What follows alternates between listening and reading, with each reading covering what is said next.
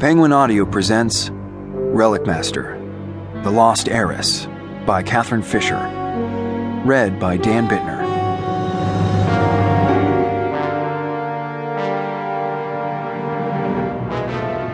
The strain on his arms was agony.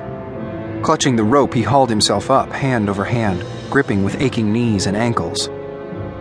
"Hurry up!" The sequoia leaned precariously from the tower ledge above, its 7 fingers stretching for him. Behind it, the maker wall glimmered in the light of the moons. Raffi gave one last desperate pull, flung his hand up, and grabbed. A hard grip clenched on his. He was dragged onto the ledge and clung there, gasping and soaked with sweat. "Not bad," the creature purred in his ear. "Now look down." Below them, the night was black. Somewhere at the tower's smooth base, Galen was waiting, a shadow with a hooked face of moonlight staring up. Even from here, Raffi could feel his tension. "Now what?" "The window." Delicately, the sequoia put its long hand out and wriggled it through the smashed, patched pane. A latch clicked. The casement creaked softly open. The creature's fur tickled Raffi as it whispered, "In you go." Raffi nodded. Silently, he swung his feet and slithered over the sill, standing in the still room. In the moonlight, he sent a sense line out, feeling at once the tangled dreams of the man in the bed, the sleeping bodyguards outside the door, and then, as he groped for it, the bright mind echo of the relic, the familiar blue box. It was somewhere near the bed.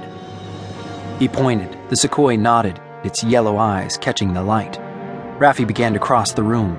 He knew there was no one else here, but if Albrecht woke up and yelled, there soon would be. The tiny man seemed lost in the vast bed, its hangings purple and crimson damask, heavy and expensive. Beside the bed was a table, a dim shadow of smooth wood, and he could just see the gleam of a drawer handle. The relic box was in there. Galen's box.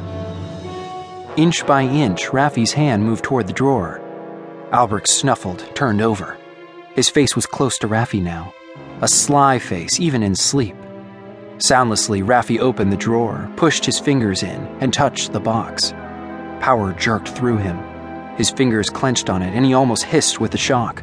Then it was out and shoved deep inside his jerkin. Glancing back, he saw the sequoia's black shape breathless against the window. Behind it, the stars were bright. He backed carefully. But Albrecht was restless, turning and tossing in his rich covers. With each step back, Raffi felt the dwarf's sharp mind bubbling up out of the dark, a growing unease. As he turned and grabbed the window, he felt the moment of waking like a pain. Albrecht sat bolt upright. He stared across the dark room. In that instant, he saw them both, and a strangled scream of fury broke out of him. In seconds, Raffi was out, slithering down the rope after the sequoia, so fast that the heat seared the gloves on his hands. And as he hit the bottom and crumpled to his knees, he heard the dogs erupt into barking and the screeching of Albrecht's wrath. Galen's hand grabbed him. "Have you got it?" "Yes." The dwarf's head jutted from the high window. "Galen Harn!" he screamed, his voice raw. "And you, Sequoia! I'll kill you both for this!" He seemed to be demented with rage. Someone had to haul him back inside. "I'll kill you!" he shrieked. But the night was dark. They were already long gone.